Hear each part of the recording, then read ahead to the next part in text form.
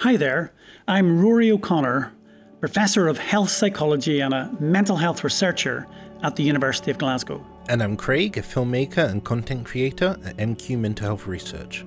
And welcome to MQ Open Mind, a podcast that brings together lived experience with scientific research to help us to better understand mental health problems.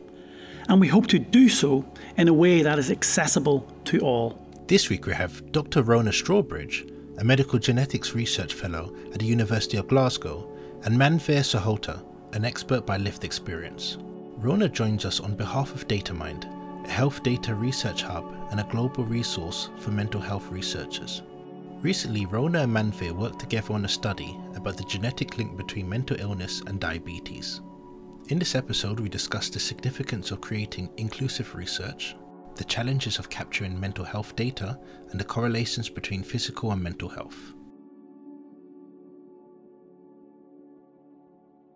Welcome to the latest episode of Open Minds. And again, we've got two fantastic guests. And first, we've got Rona Strawbridge, who is a colleague of mine at Glasgow.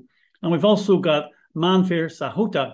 And Manveer is going to talk about some of his own experiences of having diabetes and maybe that comorbidity of diabetes and anxiety. And I'll be really interested in just looking at how bringing together, crucially, research and lived experience is so important as we not only plan research, but also looking at how what we can do with big data and data science more broadly can hopefully help people in the real world beyond the sort of the lab and beyond the computer of Rona's high-powered computer to do the analysis. So welcome. Thanks, Rona and Manveer, for joining Craig and I today.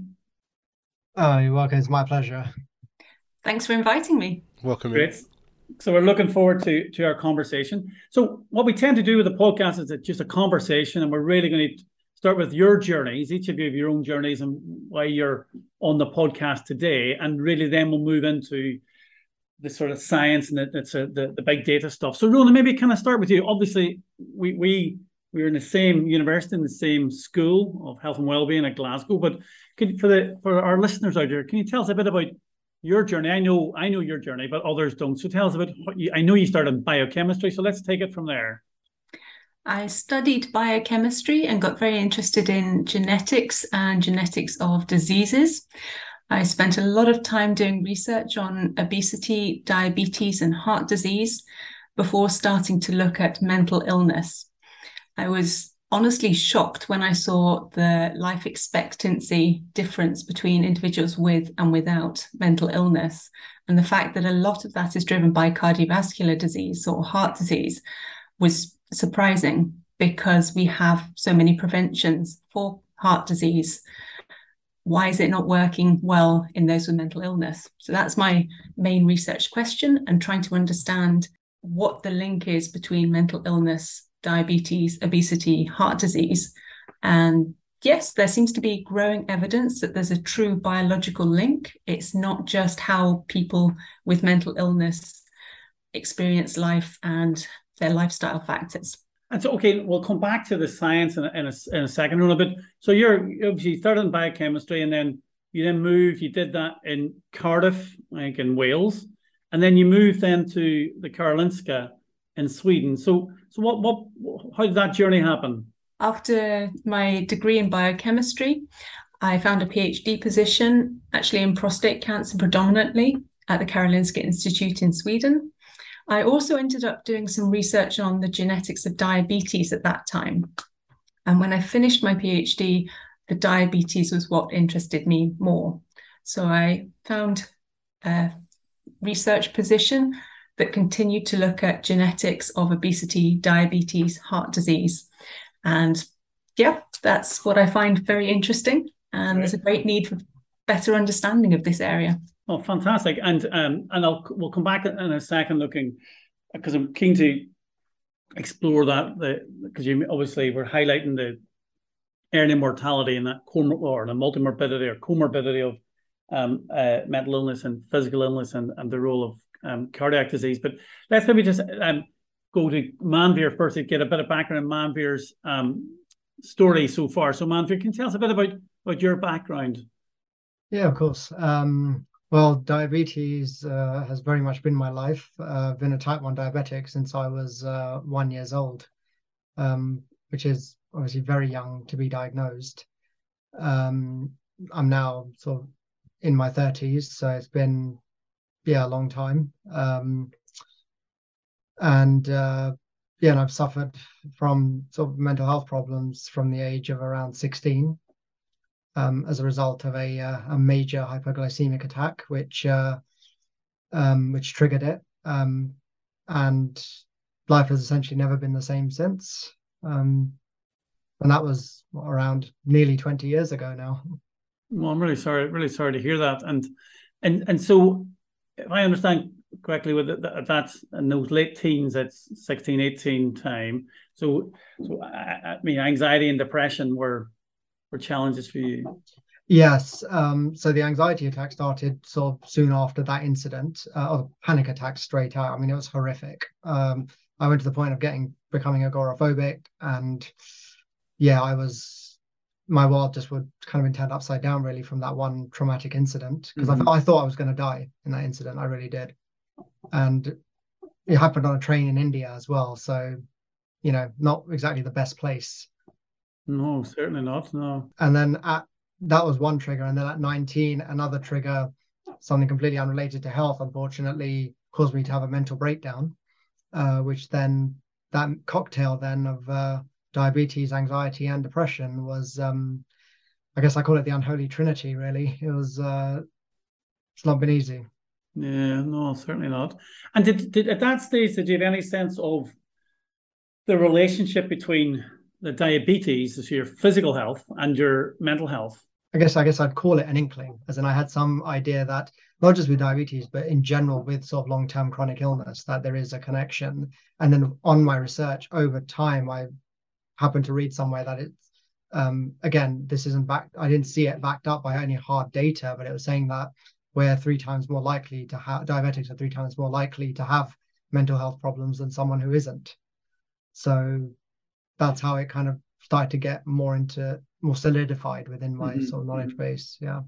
I suppose that's we'll return to Rona in a second, but I suppose that's one of the important messages of this podcast and this importance of dissemination of this kind is trying to get the message out there, that the nature of that relationship of physical health and mental health, and this odd distinction we make between the two. There's arbitrary distinction between physical health and mental health, but also the importance of the research and the sort of the big data work, which is helping us hopefully understand the nature of the relationships, and then obviously hopefully over time then develop treatments, both pharmacological and psychosocial treatments, to help and support people as they, as you say, navigate real challenges. And as you said, things haven't been the same, sadly, since your teens.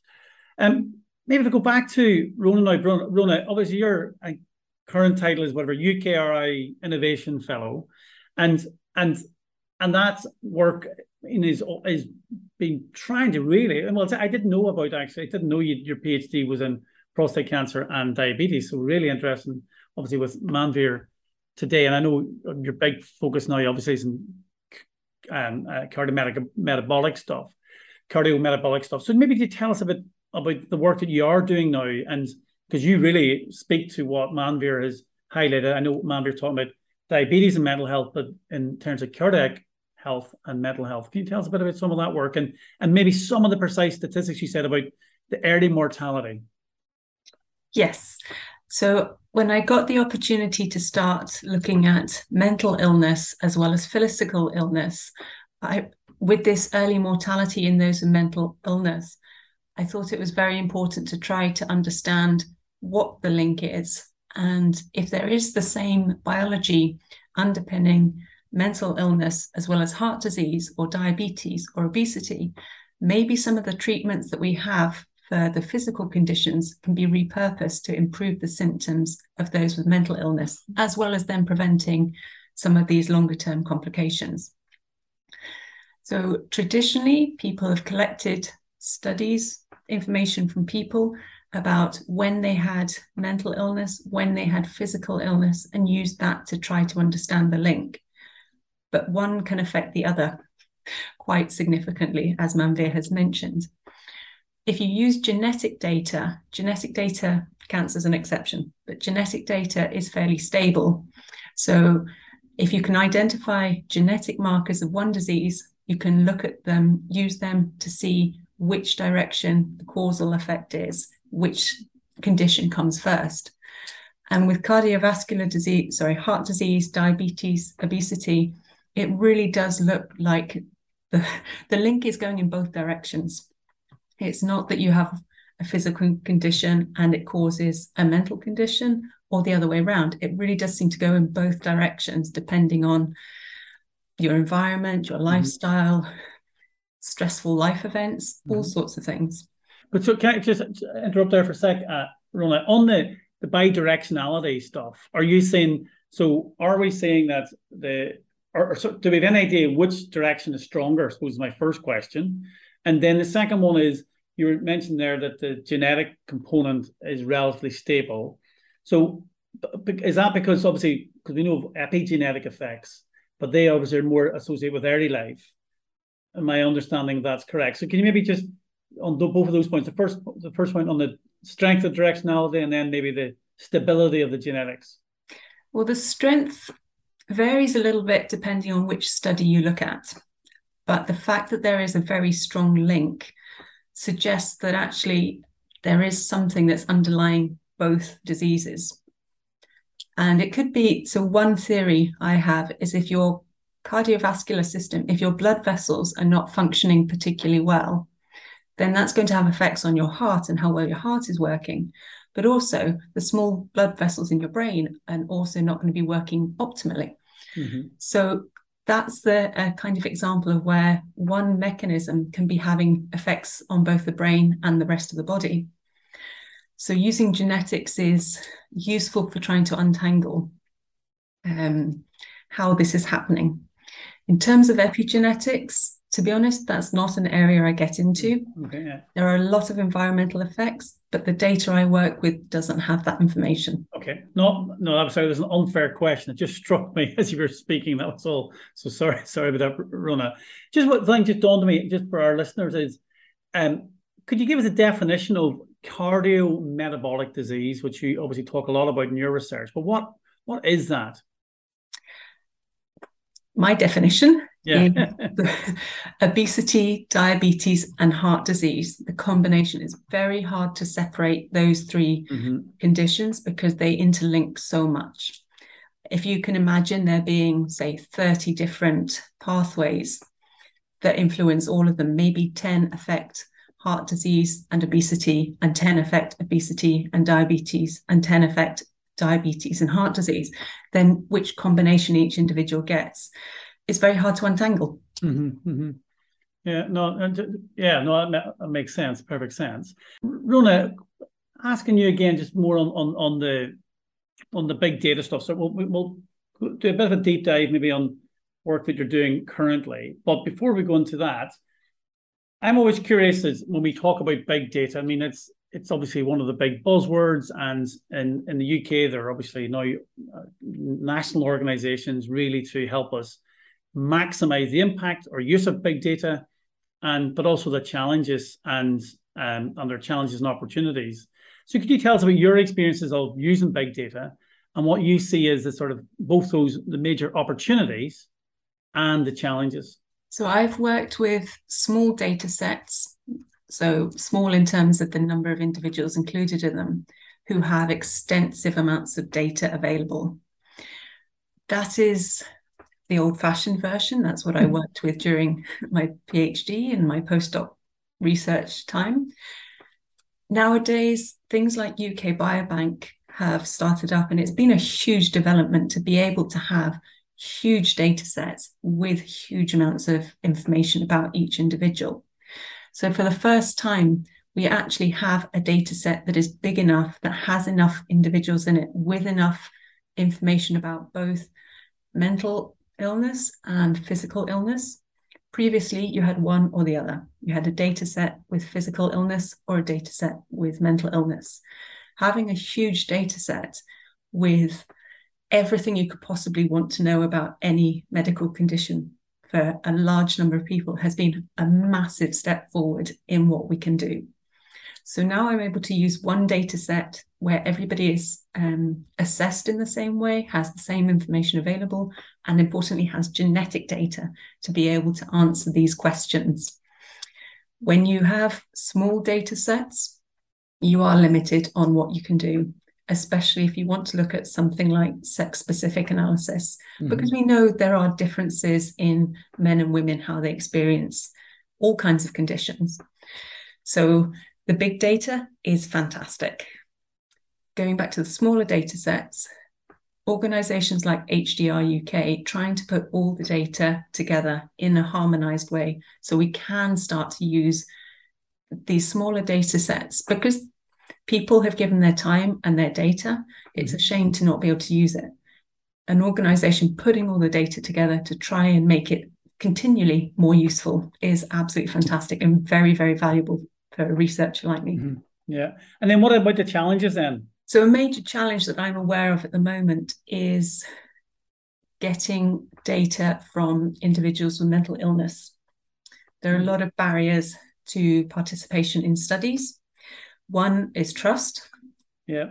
Talking about anything in your health is a scary thing to do. Mental illness and all the stigma and possible biases against people with mental illness makes it really hard for people to trust and give that information.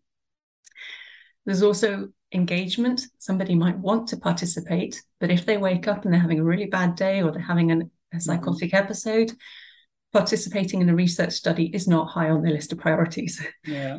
So we really do lack good information about the people who are most sick, people who most need the help. Yeah, yeah. So the generalizability, I mean, of some of these data sets obviously is problematic. But I suppose it can that obviously limits some of the questions you can ask. So, for example, in prevalence, it's really difficult to ask questions on prevalence if you're systematically either consciously or unconsciously, or there's obviously bias. But it still, of course, doesn't stop us asking other questions when you're looking at mechanistic work. Like Absolutely. you do. Yeah. Also, research in mental illness is learning a lot from research in physical conditions. So for diabetes research, traditionally we looked at people with and without diabetes. That's great, but it limits how many people you can find who have diabetes who want to participate. You can start to look at features of diseases that are present in the entire population. So for diabetes, we might look at individuals who don't have a diagnosis as diabetes, but we look at their insulin levels or their glucose levels.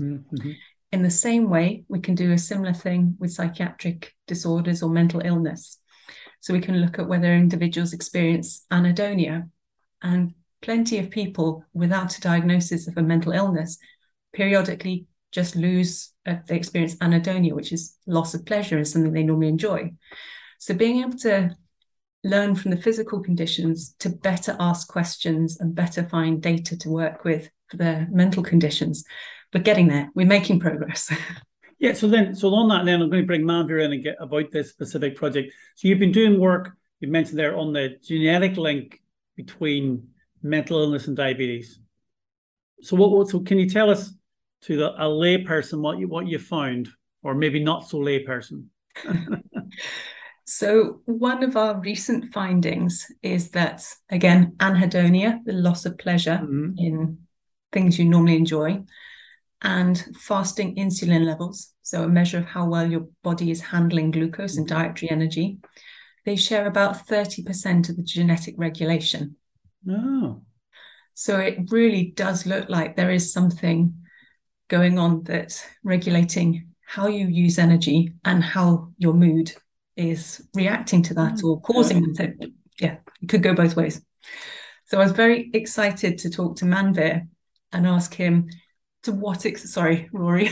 No, go far away.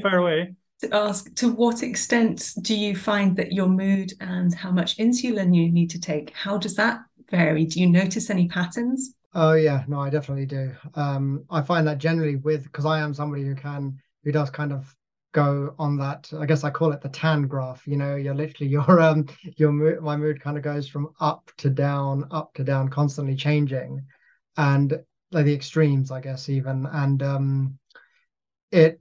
either way, whether it's very stressed and kind of in the hyper, I need more insulin.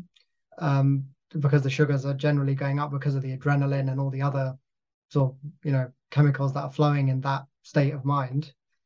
And it's interesting though, like this has been a more recent thing, I guess. I've noticed more of because usually before it wasn't the case for me that in low mood I necessarily felt that same thing, because you're in the hypo state at that point.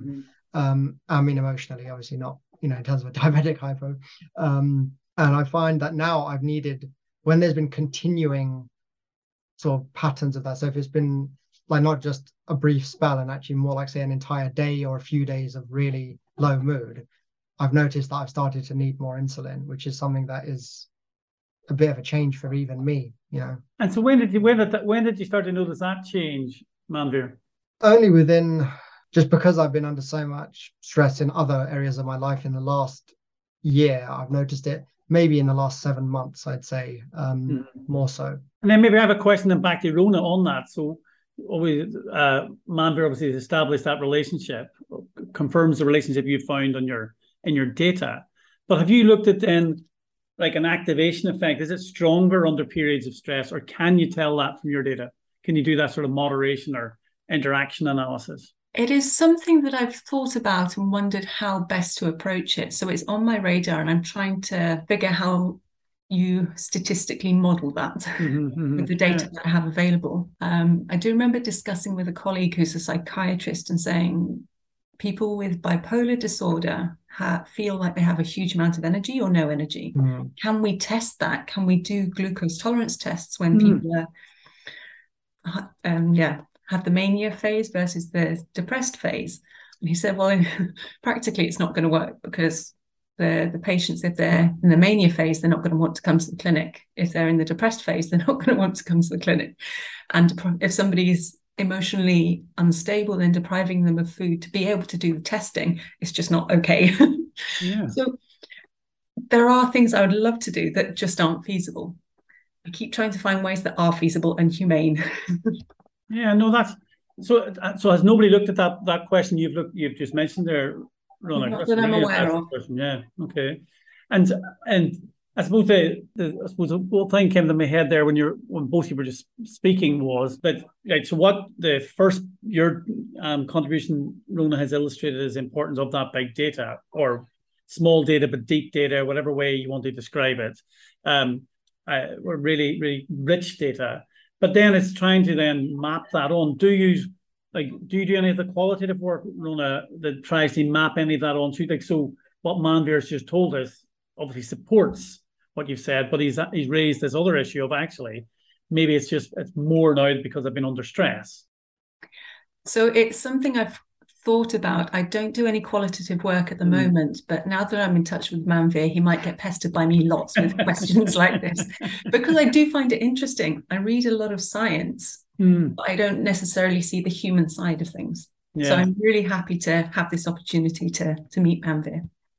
Right. Yeah, sorry, this is really interesting actually you say that, because again, I've noticed that now myself, that I know the qualitative side, having the lived experience, but I'm not on the data side. So it's almost like we're two sides of the same coin, really.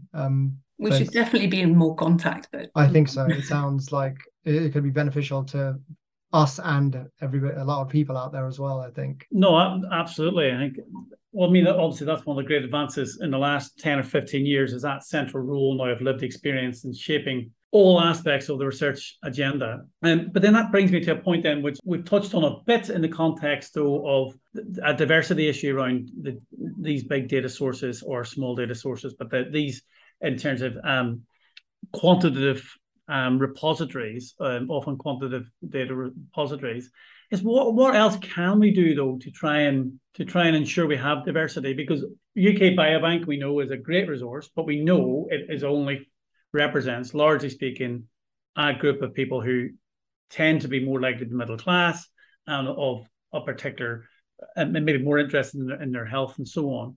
So have either of you any ideas on what else we can do in terms of diversifying or improving diversity? And I'll just say one thing before you jump in, because we're having another discussion, Craig and I, with another guest, and they had an idea of just part of, and she was just speaking personally about she never used to include or answer questions about ethnicity when she, as an individual, if she was asked in a clinical context ever, or to her GP or whatever it may be, and she said that's because she's from an ethnic minority background herself, and in some way she's associated with some that would lead to maybe barriers or trouble. But then as she progressed in her career, her view was no, but it's really important that we collect this data, in her case around ethnicity, because and her line was, if it's not counted, it's not important, right? Or you can't demonstrate the importance without counting the data. So that's one way she thinks of trying. So her advice was, we're trying to improve diversity. We need to ensure the general population, general public, recognize the importance of data. So with that sort of proviso, that was a bit of a long way around to getting back to asking the question. So have you any suggestions what we could do, both from a lived experience perspective, Manveer, or Rona from a research perspective, what we could be doing to try and ensure diversity, that we do get inclusivity in our data? Rona, maybe go to you first, and Manveer, you second. Rona? Sure. I just hope I'm not talking too much. I think it's important to give the message out that, especially considering genetic data, what we know is based so much on European ancestry, because that's the data that's the easiest, that has been historically the easiest to collect, but it limits what we know. Mm-hmm. The European ancestry accounts for perhaps 8% of the global population, so we're missing a lot of information, and the data that we have is not useful to everyone. I think making it more, or giving a better idea that actually it's important for everyone to benefit. Everyone has to participate and contribute. Easier said than done. Yeah. I'm well aware of that. Yeah, over to you, Manveer. Yeah, I think it's an important point. Manveer, or maybe another way to ask a question of you, and I don't mind how you answer it, is if we were advertising for a study on diabetes or whatever, or mental health, would you take part, first of all? And then secondly, if you were reluctant to take part, are there things that we could do to make it more likely that you would say yes? The interesting thing about me, not only, I guess, would you say in general, but in terms of even within my sort of ethnic sort of my community as well, I'm different in that I'm very open and willing to partake in such things. And I'm happy. And I think it's because health has been my life. Yeah. That's probably, and that's why I'm interested in sort of all round, in general, and like studies and research like this that's being done, for example. But I mean, I can be honest with you, even now, like just thinking about it, there are a lot of people, not only in my community, my sort of ethnic community, or even within the diabetic community that I know, who would, as Rona said about difficulty with, finding participants, people just wouldn't want to talk about these things. They really wouldn't. And that's the honest truth. I've learned that from experience. And even if I've been open, people have even not been so comfortable to even reciprocate with me on that personal level. So if I'm really thinking about it, I'm not unless you really, like you say, just try to encourage people as much as possible, I'm not sure what else could be done. I mean, I know diabetics even who hardly ever go and see the doctor, and people who are, so that's just, and even other people I know who aren't diabetic who won't even go for their once a year physical, it's, so it's part of a bigger problem of trying to change people's attitudes towards health in general, and about looking after yourself and then wondering and so forth. But yeah, I can appreciate the challenge. And unfortunately, even after everything I know and all the knowledge I've gained, I'm not sure how one could change it, because that it's also within my community as well. There's that, it is that cultural thinking, as well. And not only in terms of just the way that people view their health, but mental health is it's a very, very backwards view when it comes to mental health. People, I mean, I know so many people who still think, even like relatives of mine who think, you only go to a psychiatrist if you're you're crazy, essentially. Yeah. Or you take antidepressants for the same reason. It's almost like there is still that shame in it. Yeah. So it's part of a much, much bigger picture here of what you're dealing with. So, and I know this is like they're trying to collect the data is one small facet of that, which is just going to be a great challenge from from my lived experience. Yeah, and I know Rona's trying to come in. No, I think that's a point really well made, Manveer, is although we are making progress in terms of tackling the stigma and the shame and so on, but I think we're going at different speeds with regard to different mental health conditions and people from different backgrounds, and that's not just ethnic minority backgrounds. That's a whole range. I mean, I also looking at socioeconomic background as well. So I think we have a lot to do there. Rona, you were trying to come in there when Manveer was chatting there. I was just wondering if making it more obvious, because I don't think the general public are necessarily aware of this biological link between mental and physical conditions.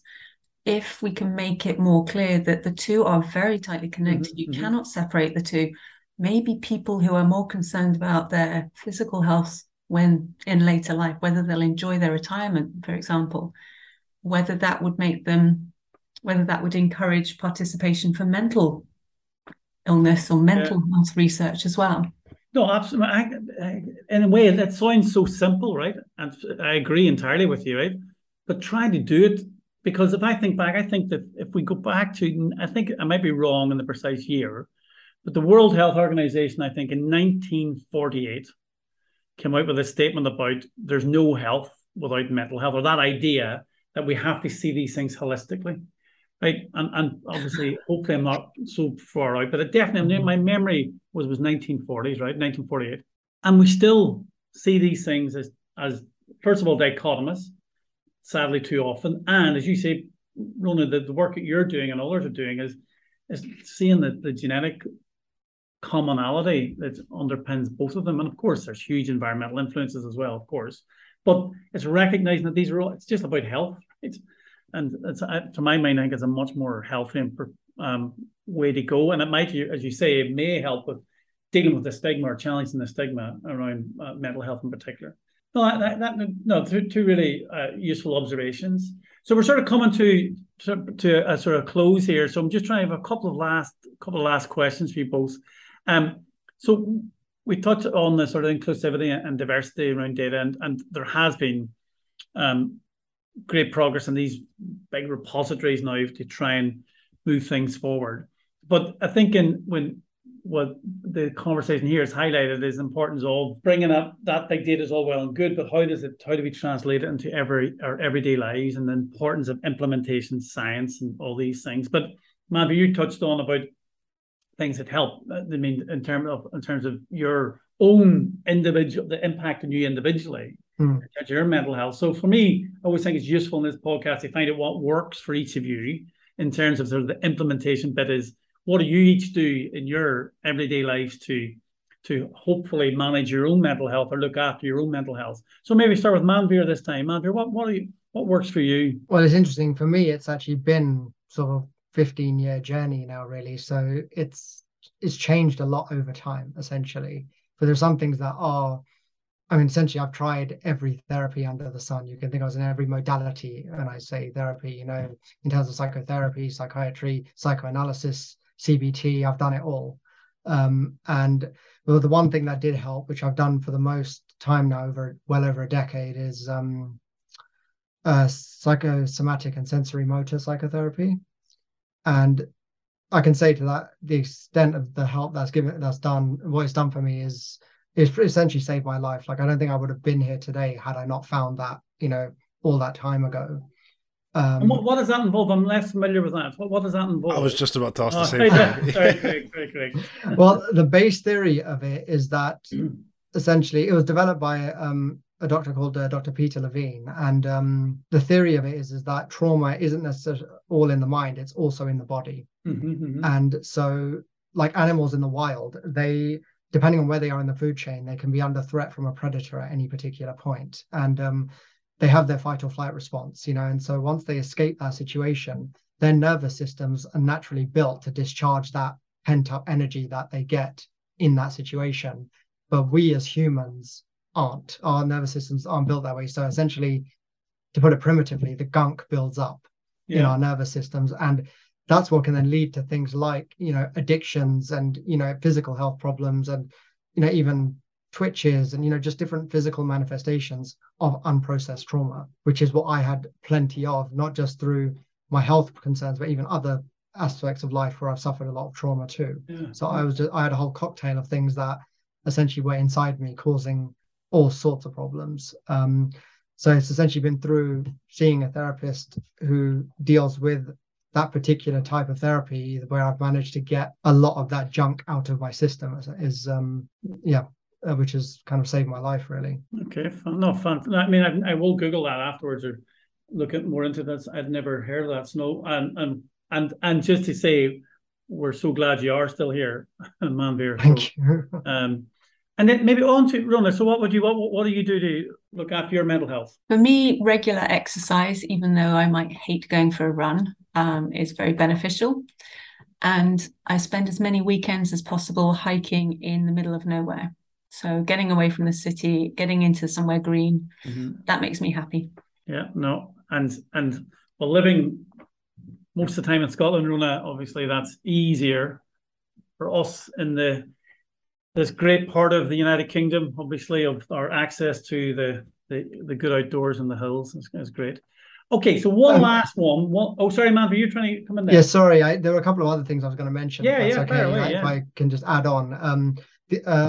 Obviously that's the kind of core thing that's helped me, the therapy that I mentioned, but there was also, I use sort of quite a few I'm quite into alternative medicine. So I do use things like CBD oil, for example, which, has had a big push in recent years and become a bit more mainstream, I think, which has really helped with just generally calming nerves and with even some of the psychosomatic pain that I've had in the body, some points I've ended up in A&E with that pain. It's been that bad, and this oil has massively helped me where nothing else could, no other painkiller could, for example. And it also helps calm the nerves overall and the anxiety. And also I do partake in homeopathic medicine as well, which has helped me in certain aspects where sort of allopathic medicine hasn't been able to.